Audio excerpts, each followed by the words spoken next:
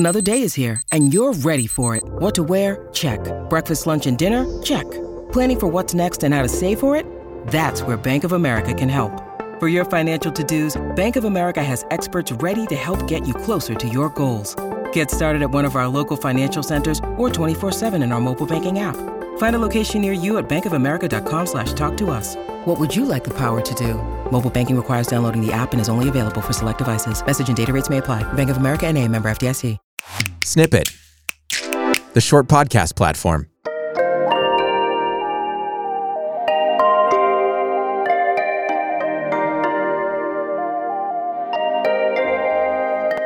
This is Check Your Privilege, the podcast. Let's welcome anti-racism guide, mental health activist, and founder of the Check Your Privilege movement, your host, Maisha T. Hill.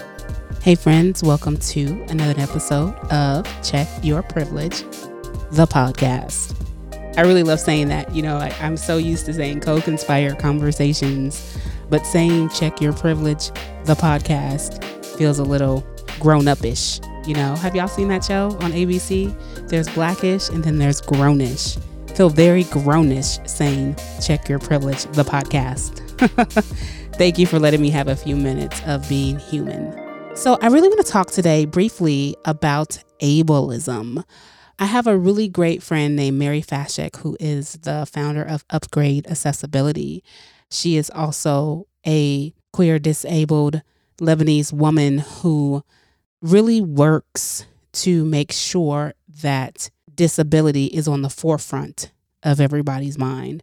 She's done a lot of work with the team at Check Your Privilege and really working on making sure that we move away from ableism and ableist messaging and really calling out ableism in the way that it works, the collusion with the interlocking systems of imperialist, capitalist, white supremacy, patriarchy. So shout out to Mary. I'm hoping to have her on so we can have a part 2 conversation on ableism because Mary has so much to offer and to give. And so when we think about ableism, what comes to mind?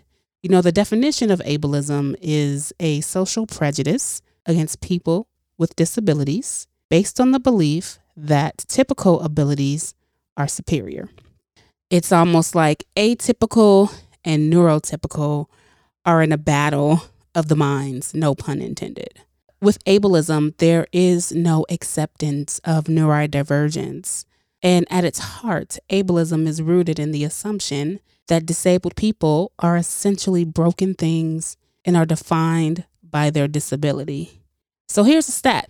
15% of the global population has some type of a documented disability.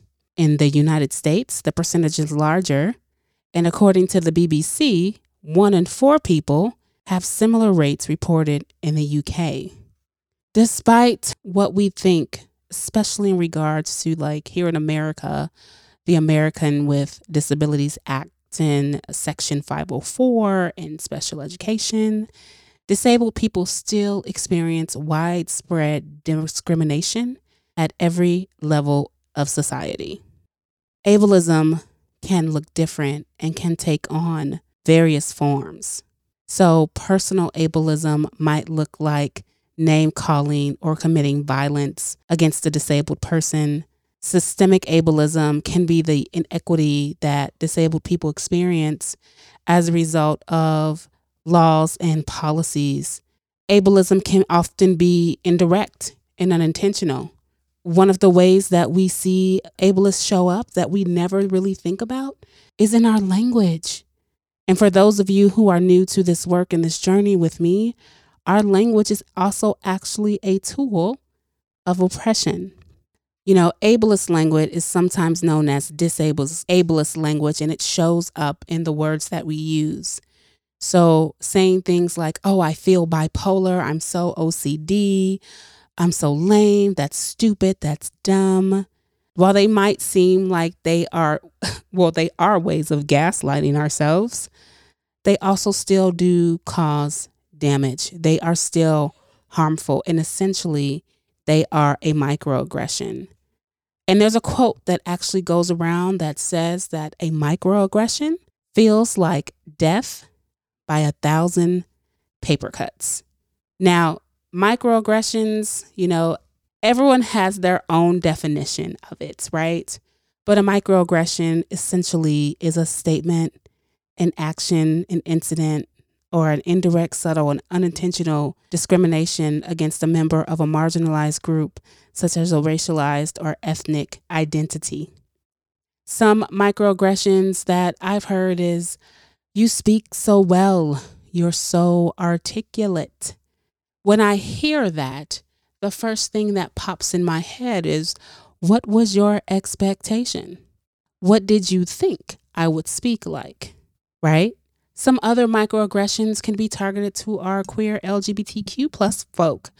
You don't look gay. You don't seem like someone who would engage in microaggressions. We're just ordinary folks who think of themselves as good and moral, but they occur because people are outside of their conscious awareness. So when we think about the ways in which we say things to our disabled siblings that are rooted in microaggressive language, we also have to consider and think about our biases. How are our biases informing our journey, right, and our awakening to what we know? You cannot say that you are working towards anti-oppression and still utilizing ableist language. Another form of ableism can look like sub-minimum wage. Now, there is a law that allows for disabled people to be paid a minimum wage below the national minimum wage, and that's called sub-minimum wage.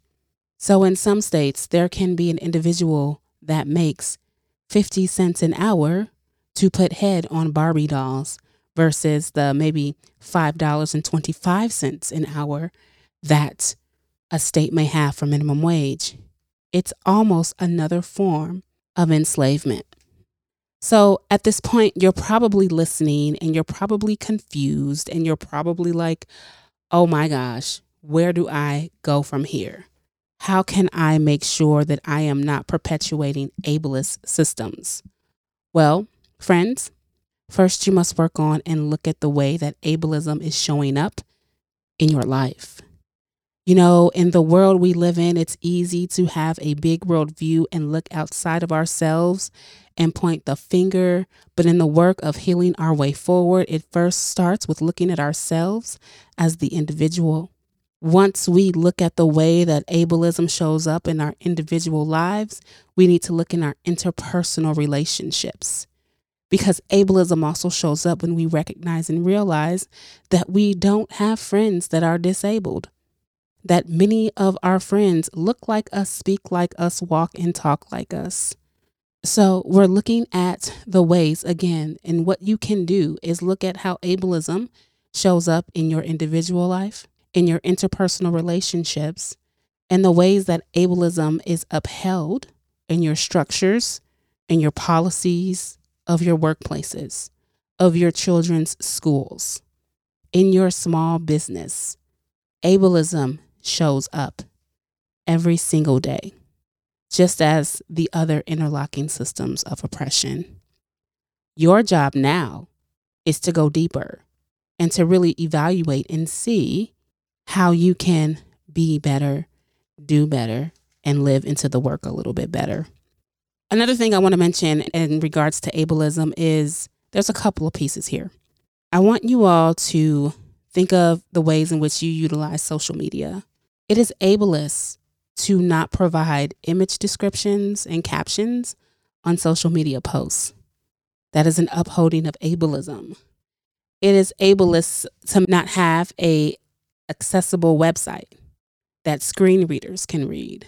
So when you are really working on breaking up with these interlocking systems and eliminating your collusion, it takes work.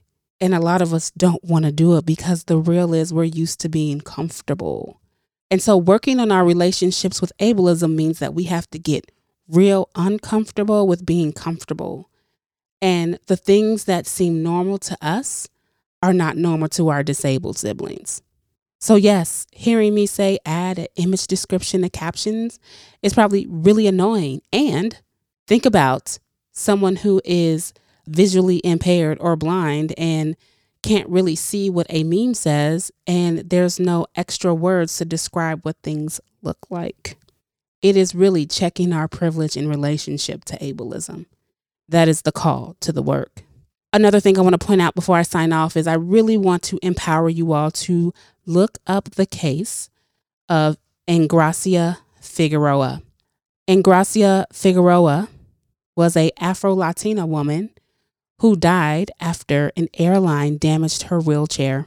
My friend, Mary Fashik, again, reminded me and reminded our audience that every day the airlines damage at least 29 wheelchairs.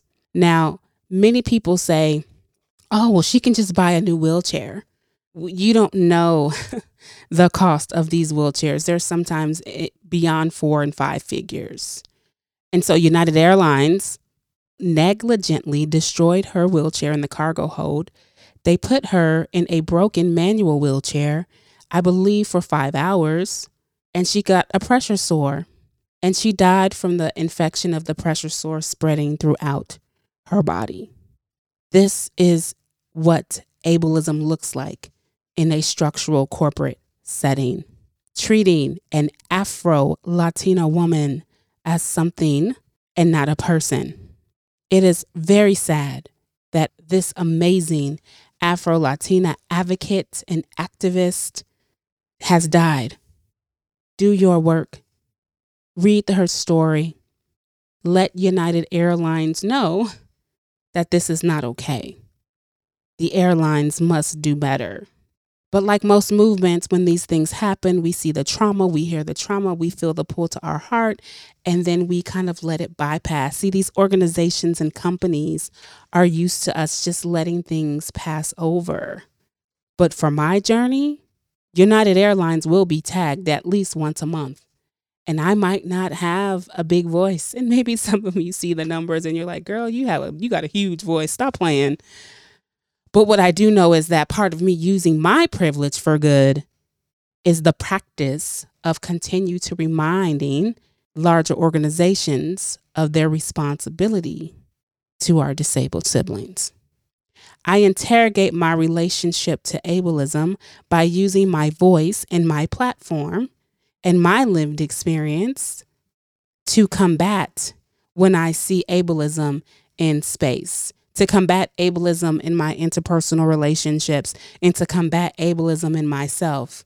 So see me and myself, I present as a normal person, and yet I too myself have a disability. That's the gift of neurodivergence. I hope you all got something to think about in this episode. It's been my pleasure to be on this journey with you. And until we meet again, friends, keep living into your work. Peace.